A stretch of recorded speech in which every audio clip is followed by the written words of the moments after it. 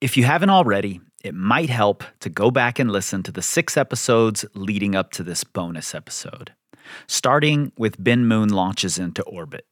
And that'll get you up to speed on what we'll be talking about here.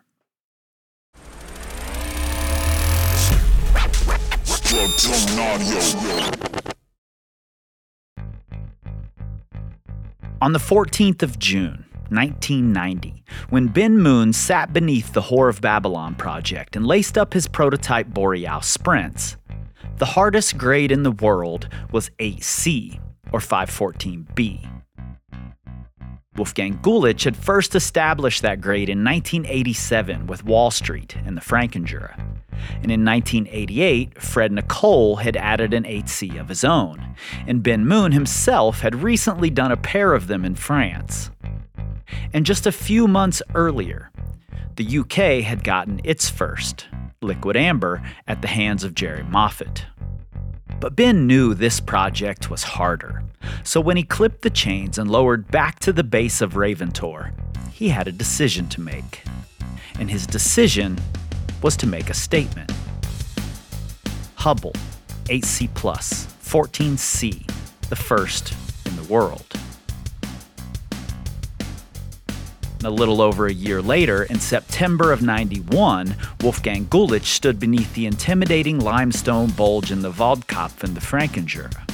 He'd been trying it on and off while training specifically for the route on a device he'd invented just for that, the campus board.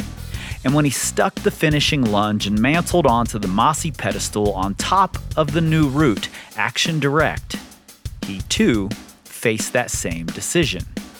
What many of us think is that he gave Action Directe 9A, making it the first in the world, harder than Hubble, the only 8C+ in the world at the time. End of discussion. But that's not really what happened. Wolfgang didn't give his route 9A.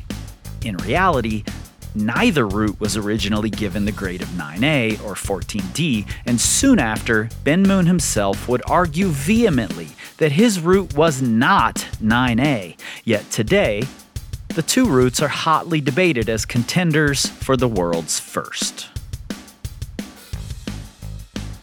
In this bonus episode, we're going to examine the circumstances, discuss where the debate began, and hear from the only two people in the world who have climbed both routes, Alex Megos and Buster Martin, to try and decide once and for all which route was really the world's first 9A. I'm Chris Hampton. You're listening to a bonus episode of Written in Stone, climbing's most important ascents. This is Season 1, the 1990s. 1, 2.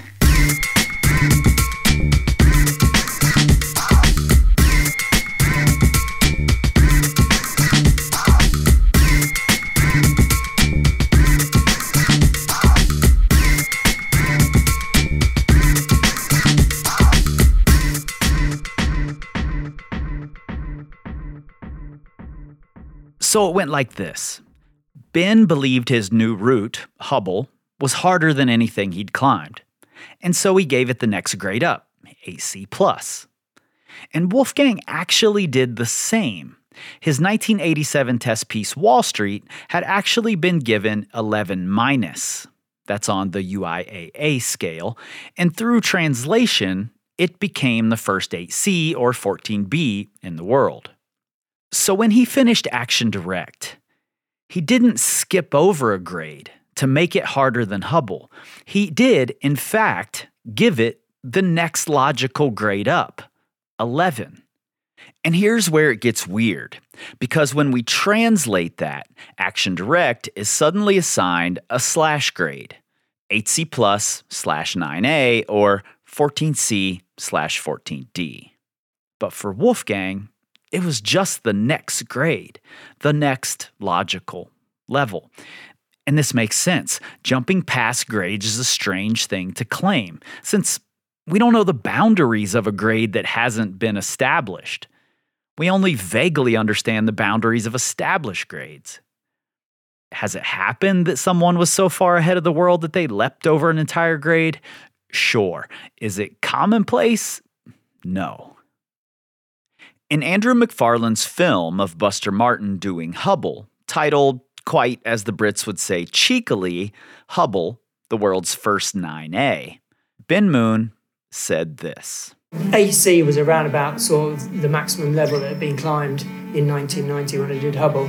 So to sort of jump 2 grades and give it 9A would have been a bit, well, a little bit arrogant maybe. So yeah, it seemed obvious to give it AC+. I mean, it seemed a pretty big deal to give it AC+, to be honest, because there weren't any AC pluses around. And besides, giving a grade is already challenging enough. The climb was harder, sure, but how much harder? How much of the equation comes down to style, and did you find the best beta, and what if a better pair of shoes or a knee bar makes it a little easier? You only have your own experience to rely on.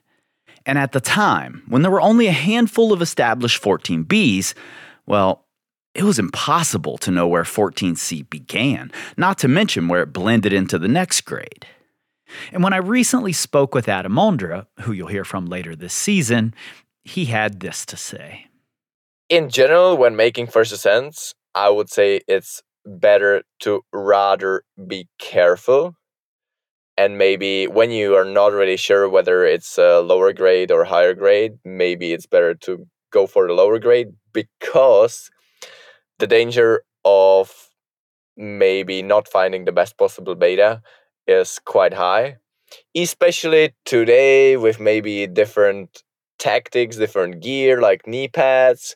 It's even though you're a really good knee bar climber, it's pretty easy to miss some knee scum, something that doesn't really help so much, but might really just lower down the intensity of the whole route. So I think because of that, I tend to be rather careful when proposing a grade. So the grades given to Hubble and Action Direct actually make perfect sense. And over time, as the routes see more repeats, they'll inevitably settle out to something more accurate, sort of. If we believe that unbiased consensus can ever actually be reached, which, because of all the forces pushing and pulling our opinions, I'm not really convinced of. And I think it's worth mentioning here that while the grades of these routes are in question, and they're sort of positioned against each other, the two humans involved have never had anything but respect for each other and each other's accomplishments. They had met when Ben was quite young, living on the Dole, and was just about to break through. Wolfgang, already a legend, noticing the condition of the rope Ben was climbing on, gave him a newer rope of his own. And when Ben would later write his scathing argument against overgrading, it was Wolfgang who he held up in the highest of regard.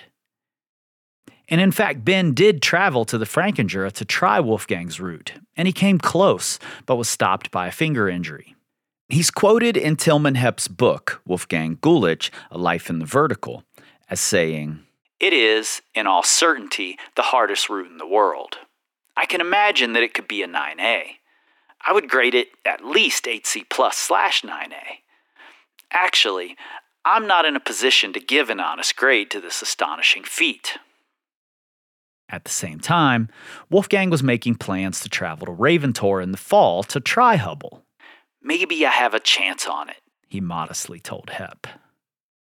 But soon after, Wolfgang died in a solo car accident.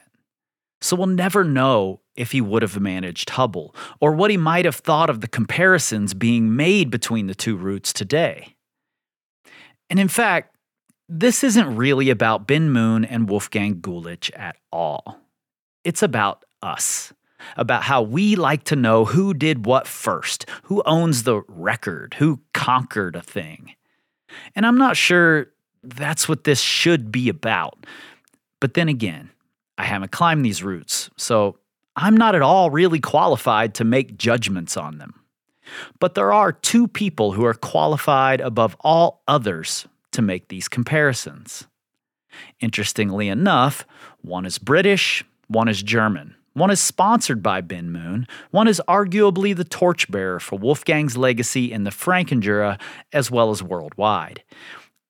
And yes, of course, this creates some bias. And while they have some slightly disagreeing opinions, they actually agree on a lot of the main points. And honestly, after researching these two routes extensively, as well as the context that led up to them and what their legacies are, I'm going to give you my opinions as well. You can do with that what you will. We'll be right back with Buster Martin and Alex Megos. All right, let's face it. Those climbers in the 90s, 30 years ago, had stronger fingers than most of us. And that's because they spent a lot of time hanging on small wooden edges. And you can too. Tension Climbing has a full line of hangboards and finger strength tools designed with purpose to help you train for your goals. My personal favorites are the Hone Stone and the Whetstone for hanging, and the Block for lifting and warming up my fingers at the crag. The Hone Stone and the Whetstone cover everything you need in your home setup for people of different levels, one-arm or two-arm training, big edges, small edges, pockets, and slopers. And no matter what you're climbing on at the crag, the Block will get you ready. If you go to tensionclimbing.com and use the code STONE at checkout, you'll get 10% off, and you'll also let them know how much you appreciate them supporting this podcast, climbing history, and this community. That's STONE, S-T-O-N-E, all lowercase or all caps if you feel like shouting it out. Doesn't really matter how you do it, just do it.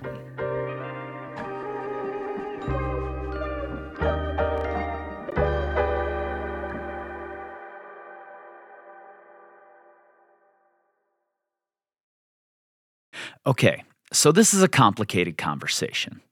But let's start with the brief history of how both of these routes, if not given 9A by the first ascensionists, ended up as contenders for the first in the world. Tilman Hepp reports in his biography of Wolfgang that Wolfie was sure Action Direct was a new level, and Tilman urged him to say so. The thing is, 11 was a new level for him, so he was being as accurate as he could have been. In the book, however, Hepp does disparage the folks who, without having climbed the route, printed the lower grade.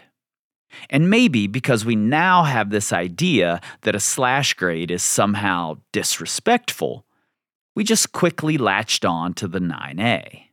Why can't we give a route of that caliber a slash grade? Oh no, I don't like the slash grades. I don't know about that. then you're just creating a whole nother grading system, because then is it a soft 8C plus /9A, or is it a hard 8C plus /9A? And then do you add like another slash on it to get like 8C plus /9A? It's confusing. That's Buster Martin. And throughout this interview, you'll hear Buster do something really fascinating. He makes his point, and then he makes a counterpoint to his point. I love it. He's the perfect podcast guest. And now, I've heard lots of rumors about where the 9A was first unequivocally given, but I haven't been able to confirm a single one of them. I suspect that the official upgrade was due to a couple of other factors. Certainly Wolfgang's death played a part in it, but also the fact that it took 4 years for a repeat, having turned away many of the best climbers in the world, including Ben Moon, Gilbert Tribou, and Alexander Huber. In comparison, Hubble had been repeated fairly quickly, twice within 4 years. And though there had likely long been talk of Hubble being harder than 8C+, I think we can point the finger at one person who brought it to the forefront. You know what it was? I think the discussion first came about when Andres tried Hubble on multiple occasions, and I think he said somewhere that he thought it was 9A, and then since then it's just sort of settled at 9A, and now since then pretty much everyone has agreed on 9A, which I think is kind of funny, because I always was brought up being told that you don't really comment on the grade until you've done it, because maybe Andre was missing maybe in this instance Andre was missing a trick or something like that, or conditions, or who knows. Conditions. Yeah Now, let's keep in mind that when Andra tried Hubble, he was the Adam Andra of the 2010s, having only done a few 9Bs, and he only tried in bad conditions, and rapid fired 5 times to the last hold of the crux. So his perspective is likely a little skewed by that.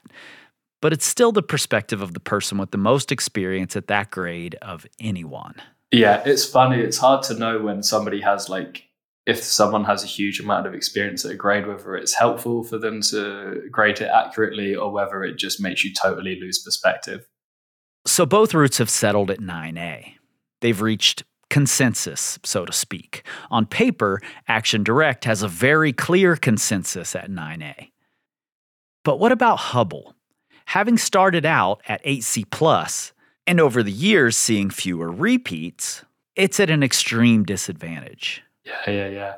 This is the thing with the consensus of Hubble being 9A, is because there is less ascents, it's like a smaller sample size. Imagine you're looking at a paper and you see this amount of significant difference in these two groups, but it was a sample size of 10 compared to the sample size of 30 who all agree and who all saw improvement.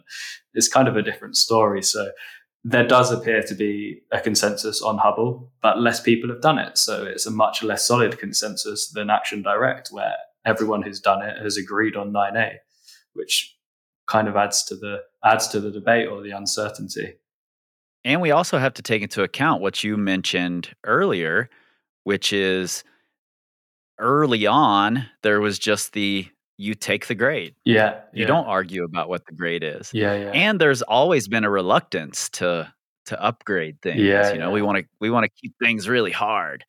So those first several ascents of Hubble were probably reluctant to say, oh, I think it might actually be 9A. Yeah. And like I mentioned earlier, while consensus might be the best we have for now, I just don't believe we're ever actually reaching an unbiased conclusion. But for what it's worth, both routes now seem to be recognized as 9A. So I guess the logical thing is to try to compare them against each other. Which is harder? Well, that's always a tricky and difficult question. But yeah, you're very right. They are super hard to compare. That's Alex Megos, but I suspect you already knew that. I would put Action Direct more into the power endurance corner, with having 16 moves, roughly 16 moves. And apart from maybe the jump move, they're all relatively similar difficulty. Whereas Hubble has 4 hard moves, and that's it. So right off the ground, I think if you do the first 7 moves off the ground on Hubble, you have climbed the route, which is not the case with Action Direct. So it's very, very hard to compare them. And I do also feel that although every hard climb obviously is condition dependent, even though I don't want to admit that often. Yeah, I heard it right here. Yeah. Conditions matter. Yeah, unfortunately they do. It kind of sucks, but the older you get, you realize that they kind of do matter at some point. Yeah, for sure. I do have a feeling that on Hubble, conditions matter much, much more, just because there's this one particular hold, quite a slopey, small crimp, and on that particular hold, it makes a huge difference whether you've got good conditions or bad conditions. That's why I'm always struggling to give Hubble a good grade, and I always said back then, I'm going to repeat that now, in good conditions, it's for sure not harder than 8C+, and in bad conditions, it can definitely be harder than 9A. So I think Hubble is really distilled difficulty, and it's a very technical piece of climbing within these 6 or 7 moves. And then Action Direct has got much easier moves on it, but it's more of a pure power endurance test piece. So it is hard to compare the two of them. And to be completely honest, I wouldn't be able to tell you which route I think is harder. I really don't know. You said you can't say which route is harder, but can you say which route was harder for you? Yeah, Hubble was much more of a challenge for me, but I think that it was just down to the nature of the climbing. I think that Hubble was very very knacky, and it's a very technical piece of climbing, and it maybe didn't suit me as much, whereas Action Direct suits me perfectly. Like 15 move power endurance on a steep wall on pockets. It's kind of like my ideal climbing style. And then, like you mentioned earlier, there was time between me climbing Hubble and Action Direct, almost 2 years. So in that time, obviously my climbing had progressed. You just used the word knacky. Is that right? Did you say knacky? Knacky, yeah. I don't know this term. I assume it's like fiddly and like fiddly, hard to get just right. Exactly. You sort of have to work out the knack of doing the move. So it's like when something's fiddly or beta intensive or just like a little bit weird, low percentage. I like it. I'm going to start using that term now. Knacky. Yeah. So Hubble is technical, and I was able to go on a trip to Germany and climb Action because it's like more of a basic style. However, I think that my ascent of Hubble was due to having spent a lot of time climbing in the Peak District on that limestone, and I think it was the same for Ben. I think Megos is the only person who's come on a trip and done it, and I mean, it kind of speaks for himself. He's like one of the best sport climbers in the world, so he was able to just turn up and do it. But I think for everyone else, they'd spent a lot of time climbing on that rock already. So, okay, comparing the two is nearly impossible. Buster isn't sure which is harder, and Megos says that he's sure Hubble's only 8C plus in the best conditions, but could be much harder in bad conditions. And we have to keep in mind that it's in an area notorious for bad conditions. So do we grade it with the 1 day a year perfect conditions in mind, or with the usual okay conditions? I've always been of the opinion that you grade on the easiest possible way to do a route in perfect conditions, but I'm not entirely sure that's fair. One of the ways we try to discern difficulty when comparing routes is to compare how many tries each took. But this is an incredibly flawed system. Both Alex and myself, I think we both did Action quicker, but I don't really think that tells you anything about the difficulty. I think that maybe it's just a contrast in styles. I think Hubble's much more of a tricky climb. It's much more about body positioning and really getting things right. Whereas I think Action has quite basic moves on it, but basic doesn't mean that it's easier. It's just they're a bit simpler to work out. It's like, have you got the strength or not? So it doesn't really tell us much to consider any of that information, really. I have to ask you this as the other person who's done these two routes. When you watched the video of Alex Megos doing Hubble, were you as astounded as I was at the way he locks down every move? Yeah, he looks really strong in it, doesn't he? It's really cool. And I think the sequence he's using, it seems like, yeah, very, very impressive.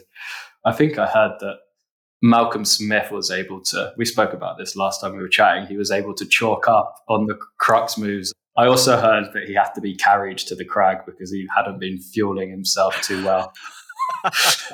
And wow. if you saw the walk in, I mean, it's like a 30-second walk in, but rumor has it like his dad and his brother had to carry him to the base of the cliff. Yeah, maybe a tactic best left behind. Left in the 80s and 90s, yeah. Absolutely. So ultimately, it seems like both routes are right there in the same ballpark. Which brings me to another question. Does how the first ascensionists did it matter? What if they used a harder sequence than was later found? Does that count for something? Does the route remain at that level? I mean, people say if you would probably repeat the original beta that Wolfgang did on Action Direct, you would probably have climbed 9A plus nowadays. And you'll remember when I talked with Ben Cossey, we discussed Wolfgang's original sequence and how much harder it really is. If anyone has a Wolfgang book, you'll know in the Action Direct chapter, there's a photo of him right hand in that mono like Alex, but his left arm is under his right arm. It's not over. So he hasn't the rows. Seemingly, and this is my theory, is that he's gone up there maybe and crossed over or done some sort of crossover to the mono, which, oh boy, it's like not easy. And now, Hubble's sequence has also gotten slightly easier. The knee bar and knee pad that Buster and I discussed in the first conversation with him. And now, Ben didn't use the knee bar, and neither did Alex Megos in his quick and casual send, but most folks feel it's 9A, even if you have the knee pad on. But Hubble was Ben's best style, and Wolfgang had been training specifically for Action Direct. I think we all understand that it's easy to undergrade something when it suits us perfectly. When I spoke with Steve McClure, he brought up a great point while discussing his route Mutation, a possible contender for the first 9B, all the way back in 1998. I think with that route, with my route Mutation, it very much suited me, very, very much. I mean, there was even talk that it might be even a grade harder than what Will upgraded it to. But if that was the case, then it wasn't for me, because it suited me, and it certainly suited my style, and it suited my strengths at the time. And to be honest, if it is 15A, it probably wasn't 15A for me, if that makes sense. So, yeah, that's where the grades all start to become a little bit messy once you hit that sort of cutting edge. So we have to wonder, if Hubble was Ben's style, did it feel 9A to him? We know those boundaries hadn't yet been explored, so in retrospect, maybe. But in a mid-90s article from On the Edge magazine, Ben argued vehemently that Hubble could not be 9A, and Action Direct may not be either. He writes, during an interview with Heinz Zach a few months back, the topic of hard routes arose, and of which were the hardest. There are a whole batch of routes up there vying for the hardest route in the world title, and obviously it's very hard to say which it is, particularly when not a month passes and we hear of a new super route with a big grade. However, I felt and still feel that Action Direct is the most worthy contender, and thus expressed my opinion. He goes on to explain that this is due to Wolfgang's track record, and after he warns the rest of the top climbers that what he's about to say is going to hurt their feelings, he writes, I have to repeat my belief that both Action Direct and Hubble are 8C+. The only person who suggested otherwise was the climber and journalist Tilman Hepp in his biography of Wolfgang Gulich. His opinion must surely be questionable. And then, after skewering pretty much every other climber who has suggested AC Plus or 9A for their routes, bringing up routes like Ohm, Bain des Sang, Hugues, Super Plafond, and Just Do It, he finishes with, I know that for a lot of people this is going to be hard to take, but unless you move Action Direct and Hubble up to 9A, which they just are not, there's no room for all these routes to go in at the same grade. This article is wild. I'll likely be telling you more about it later this season, but essentially, it's Ben speaking his mind. Honestly, it's fairly respectful, but he's not afraid to voice his doubts. And then everyone gets a chance to respond. It's fantastic. But the biggest problem with almost any conversation like this is that if you have 4 people talking, you're going to get 4 different views of a grade. Because like we all know, but then try to ignore a lot of the time, grades are very subjective. And once we recognize that subjectivity, how do we decide on a first of anything? And, then there's also this weird question of like, if grades are subjective and, a 9A for somebody might be AC plus for someone else, it might be 9A plus for someone else. Yeah. Do we all get our own personal first 9A in the world? Yeah, that's an interesting question. It's funny how this thing with grading has changed, because I remember it used to sort of be like you get what you're given and you take the grade that's given in the guidebook. But now with social media and sort of like online logbooks, people are speaking out about what they think, and you can kind of just decide like, this felt like this for me, this is what it is. But then how do you know that maybe you were having a bad day, or this was just a route that didn't suit you? We can't, if we find something hard, we can't always just upgrade it. And that's kind of how I always saw Hubble. So up until I did it, I always saw it as like an 8C+. I didn't really know, to be honest, because I hadn't clipped the chains. I hadn't climbed from bottom to top.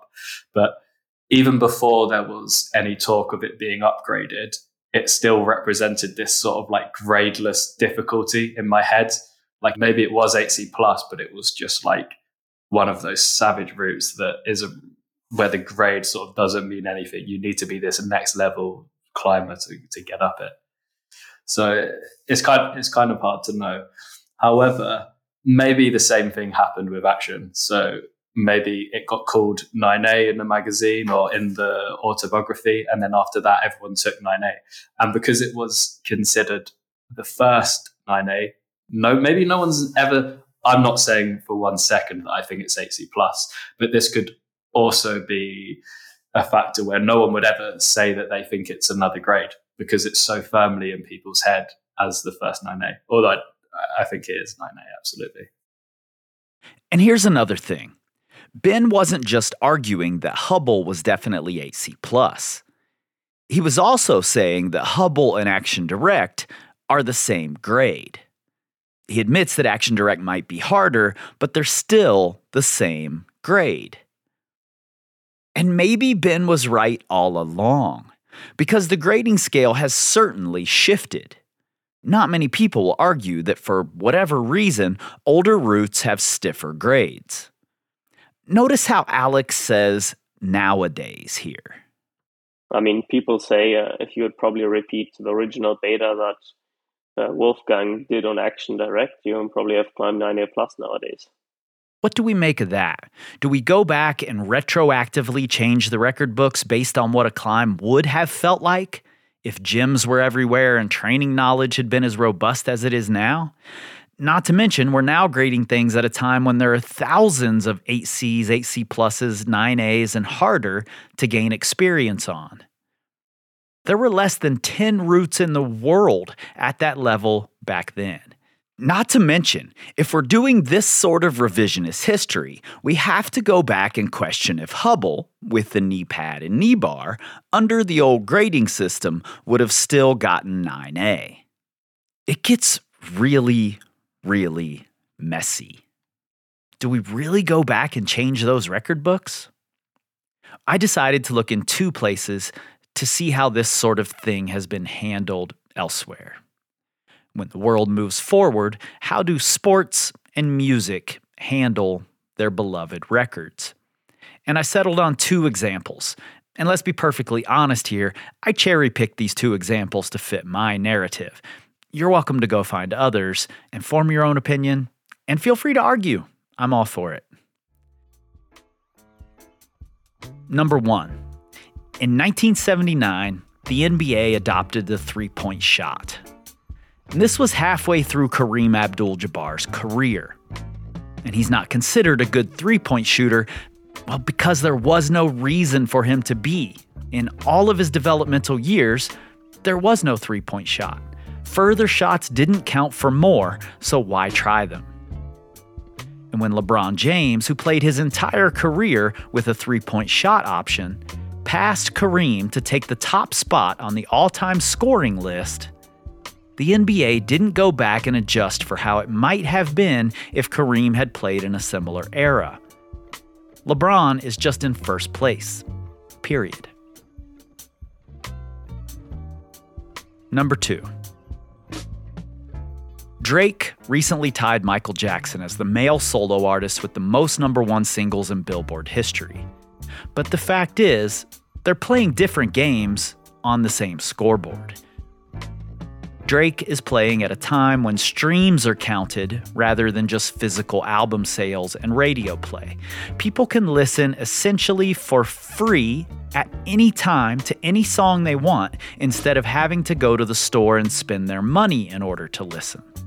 And I don't think anyone would argue that Drake's music will have the same lasting impact that Michael or the Beatles have had, but the record books still put him in their company. So, many institutions and organizations with much higher stakes don't retroactively change the record books when the rules or the way those records are scored go through a change. Even a dramatic change. So, should we be looking back into the past to change the records of a first of a grade that were set in stone many years ago?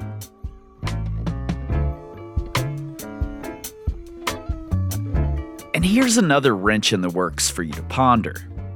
If we take into account that neither climber gave their route 9A, should the credit actually go to the route originally given 9A by its first ascensionist? One that's held the grade anyway. Because if so, Wolfgang and Ben Moon aren't even in the conversation anymore. That would mean it comes down to Ohm by Alex Huber and then Bain de Sang by Fred Nicole. I can feel a lot of you shaking your heads now. You don't like that idea. Well, honestly, neither do I, for a few reasons. And actually, I think we're still looking at it the wrong way. I think our need for black and white and clarity and simple answers has steered us away from the answers that matter the most. We'll be right back. What's up, everybody? I just wanted to drop in here to say thank you. Projects like this take way too many hours to make, and it just doesn't happen without your support. So whether it's training plans, courses, or products, it's your support of Power Company Climbing, as well as our sponsors here on this show, that has given me the time and motivation to conceptualize and create things like this podcast. So as a thank you, we're offering 20% off of almost everything on our site. Finger files, clippers, apparel, proven plans, ebooks, courses, and more. For details, go to powercompanyclimbing.com/stone. And then use the code STONE, that's STONE, at checkout. powercompanyclimbing.com. Learn, grow, excel. On May 6, 1954, a 25-year-old medical student named Roger Bannister, being paced by two friends at a track in Oxford, becomes the first human to run a mile in less than 4 minutes, doing so in 3 minutes, 59.4 seconds. The record had stood at 4 minutes, 1 second for nearly a decade, and popular opinion was that this new record might stand longer. But 6 weeks later, at a track meet in Finland, Australian middle distance runner John Landy goes even faster. 3 minutes, 57.9 seconds. Not quite 2 months later, the two meet at the Empire Games in Vancouver, Canada, for a race. And for the first time in history, two men run under 4 minutes in one race. Bannister wins. And if we only look at the records, it takes 3 years for someone to advance the record by 0.4 seconds. But that would be missing the point. What matters is that in those 3 years, 17 more people ran faster than 4 minutes. And in fact, just over 1 year after the barrier had been initially crossed, 3 additional runners did it in one race. So why? If 4 minutes and 1 second was the record for 9 years, are there suddenly 20 people who can beat it? Well, we call that a send train.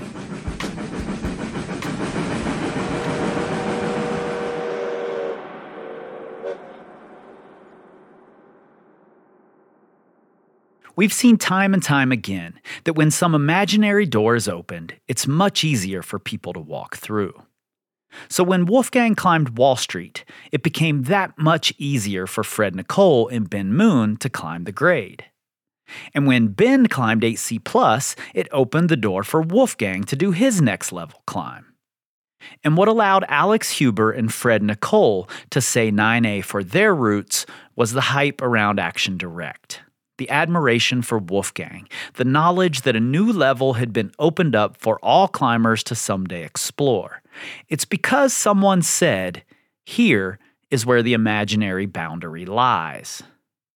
So the big remaining question, I suppose, is, does it even matter which was the first 9A?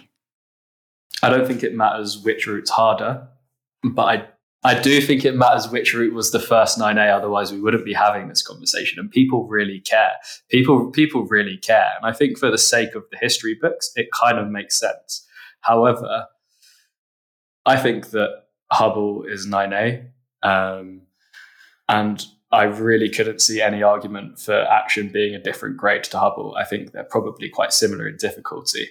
But I don't want that to take away from what Action represents, which is this step up in difficulty, and it's this what Wolfgang did with all of his training and this beautiful piece of rock and such a strong athletic performance. And I think that sort of captured people's hearts and minds. And I don't like the idea that if Hubble is 9A, that it takes anything away from that. And I think that it shouldn't. I feel like the thing is, even if Hubble gets upgraded to 9A, everybody will recognize Action Direct as the world's first 9A, because that's how it has been back then, and the history will not change. So, yeah, I mean, it's nice that you can take 9A if you climb Hubble, but I feel like you shouldn't focus on that. You should focus on climbing Hubble because of the history, no matter what the grade is. Same with Action Direct. But we're humans and we're so focused on numbers that we always want to have a letter and a number behind everything. That's like human nature, because we want to make everything measurable. But I feel like with those classic routes, like there should not even be a grade that's put behind the name, you know, like the name should stand for itself. Same with routes like biography or to bolt or not to be, and those kind of things. They don't need a grade, they only need a name. Yeah, and it occurs to me that you're someone who has been designated a first. You were the first to on-site 9A, and it's an interesting opportunity to ask you, how much does it matter what the record books say versus what you actually did? Does that make sense? Yeah, that makes sense. That's a good question. Well, of course, if you want to make a living off of climbing, it also matters what the record book says. But yeah, like for personal satisfaction, like I'm way more proud of some things that I have done that will never even show up in the record books than things that might have been milestones in the climbing history, just because for me personally they have a bigger value or I have invested more time in them. But that's something that's very personal, and I feel like that might be for every climber. Like I'm sure, for example, every climber who's done Action Direct, like that ascent will matter more than an ascent of like some random 9A anywhere. You know, it's even though on paper it doesn't really make any difference grade wise, but it's like the personal feelings connected to your own achievement. So yeah, and I think we look at both of those routes, Action Direct and Hubble, and any ascent of either route still makes news. For sure. There aren't many routes of that grade that do that. Exactly. Stefano just came recently to the Franken Euro to repeat Action Direct, and I mean, I have been climbing with him on it when he tried it first. I think I don't even know, it was a while ago. It was like for sure 3, 4, 5, 6 years ago. I can't even remember. But if it would have been any 9A, I'm sure he would have not bothered to come back for it. But with this one, he came back because it mattered. Yeah, and it's worth mentioning that he left from trying his 15D project to come and do a 14D. Yeah. And the 14D makes news, and he makes multiple posts about it because it's this historical icon. For sure. So, I'm not even sure, did he put a grade on his post? Probably not. I mean, most people don't. You just, like, the name stands for itself. I went and looked it up after Alex said this, and he's right. Stefano did not put a grade on any of his posts about Action Direct. The only place a grade appears is in a collaboration post with a sponsor that was clearly written by the sponsor. And I quite like Alex's suggestion of no grades. I don't use grades in my gym, and I love it. But let's be honest, that's not going to fly. But it did get me thinking that maybe the debate is actually a good thing. Hear me out here. The fact that shuffling the grade of Hubble then changes the first 8C plus as well as the first 9A, and that Ondra would later regrade an Alex Huber route as the first 15A, usurping biography or realization, and that Huber would say he originally graded it based on Action Direct being 8C plus. Well, all of these debates do a fantastic job of highlighting the subjectivity of grades. Once you've engaged in the conversation, you just can't ignore it. Yeah, it makes it a good conversation, but it also puts things in perspective because nobody really knows and it is all subjective. It kind of makes it a little bit more fun and you don't really know, so it doesn't really matter. And I think keeping that in mind makes you do things for the right reason and climb these routes because of what they mean to climbing history and because of what they mean to you personally, rather than a number assigned by somebody else or by a group of other people. Although with these two routes, it does bear some sort of significance due to their place in history. But for me, and I think for most of the other people climbing these routes, they don't care about the grade. It's like they want to climb this icon, they want to climb the name, they want to climb it for the history. And whether or not they get to put another 9A on their scorecard, I don't think matters. For sure. I mean, Adam Pustelnik actually, he put it quite well, I think, in the 25th anniversary of Action Direct.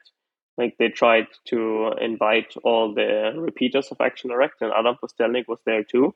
And then it came out that it was like the only 9A he climbed, and he said, well, it's because I didn't want to climb 9A. I wanted to climb Action Direct. And it didn't matter if it would have been, 8B, 8C, or 9B. He wanted to climb it because of the name, because of the history. So he said, like, in his eyes, he didn't climb 9A, he climbed Action Direct, and that's what mattered. It is the history, the characters, and the way these routes have inspired so many people that matters. Exactly. That's why I'm making this podcast to begin with, because it's the stories and characters that matter. I mean, sure, we're trying to get the facts right about who did what, or who put the bolts in, or whose idea a thing was, etc., etc. But mostly, it's the spirit of the thing we want to convey, whether that's adventure or personal challenge, or making a statement, or fighting a stereotype, or whatever it is. That's the most important part for me, the spirit. But maybe the most fun part of all of this is that you're right. Whatever your opinion, it's easy to make a case for it. Was Hubble the first 9A? Yes. Was Action Direct the first 9A? Yes. Maybe we all do get our own personal first 9A in the world after all. Some of you are shaking your heads again. But with that in mind, the larger cultural conversation, here's where I stand on the question of Action Direct versus Hubble. Sort of. See, the pressure to break barriers is real. And if a person accidentally breaks that barrier, good on them.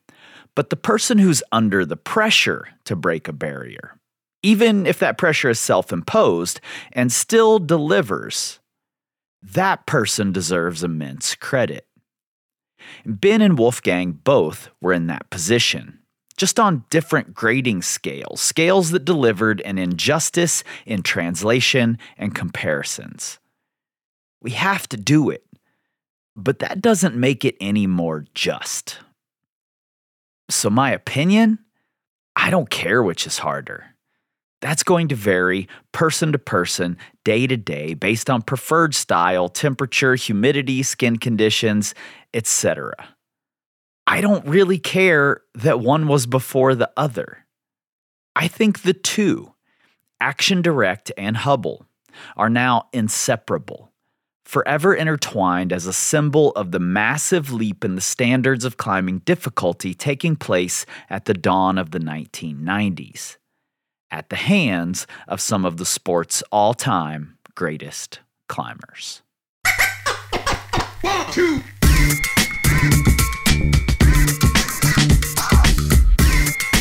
Written in Stone is produced by me, Chris Hampton, with help from Riley Rush and Emily Holland for Plugtone Audio, a group of the best, most impactful podcasts in the outdoor industry.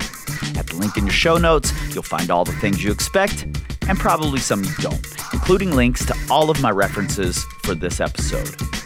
Special thanks to Alex Megos and Buster Martin for being willing to discuss grades when I know it's the most over-discussed topic in climbing. Well, maybe other than hangboarding. And thanks to our other special guests, Adam Ondra, Steve McClure, Ben Cossey, and to Andrew McFarland for letting me use that clip of Ben Moon from his film. And look, this show is 100% rooted in the facts, but like Todd Skinner always said, never let the truth get in the way of a good story. If you love what you're hearing, give us those 5 stars and a glowing review and tell everyone you know, at the crag, at the gym. Follow the pod on your friends' phones and share it all over your social medias, and together we can tell the stories of climbing's most important ascents, 1 decade at a time.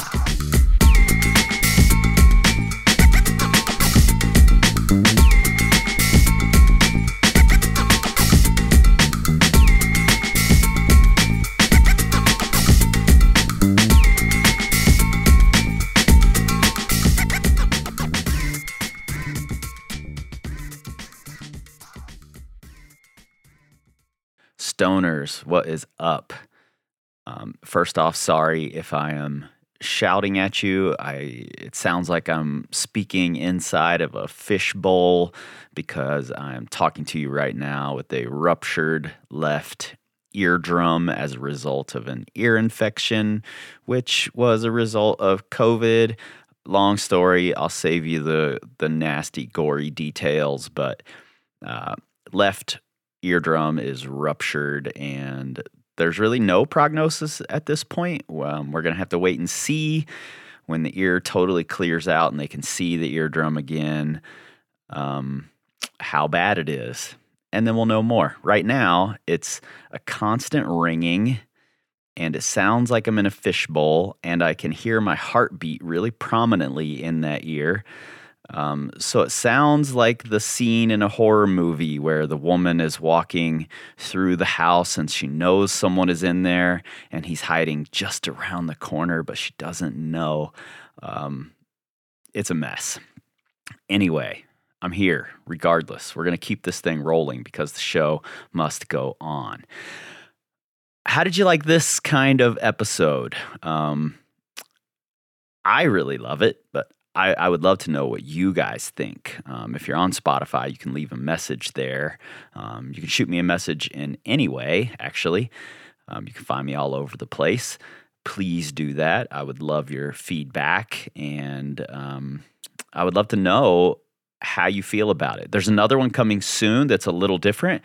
It's just me narrating. It doesn't include any other voices, so I'd be curious about that as well, because there's so many interesting things about the 90s I would like to do short little episodes on that would just be me narrating. Like, I don't have the time or energy, or we don't make enough money here to do full-blown episodes on everything. But I could do short little bonus episodes. And speaking of which, sometime around Christmas, which is coming up soon, I'm going to be starting a Patreon for this channel. And at first, the Patreon is going to be totally free. Everything will be available for everybody. But the benefit is that there's now a chat feature inside of the Patreon app.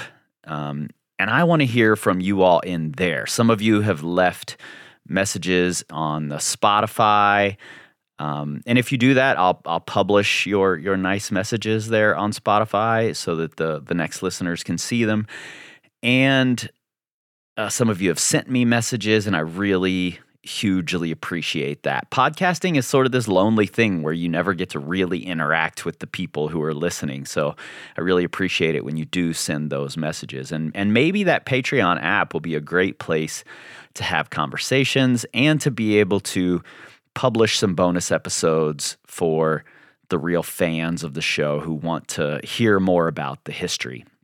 So that should be coming around Christmas. And I think that's where we're going to do the giveaway that I will be trying to collect a couple of history books for. We're also going to have a block from Tension Climbing and a skincare bundle from us as well. So there's going to be some great things in there, but it's going to all be run through that Patreon, I believe.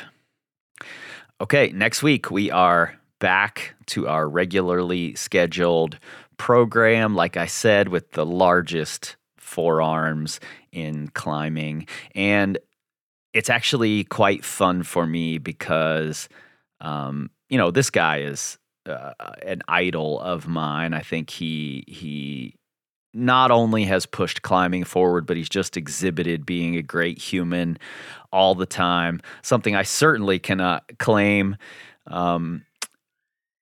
But I do really admire the way he's conducted himself. And I reached out to him to get some details for this podcast. And after a few back and forths and him giving me some details, I had to say, hey, if you ever want to come on and chat, I would love to do that and talk about how the 90s were.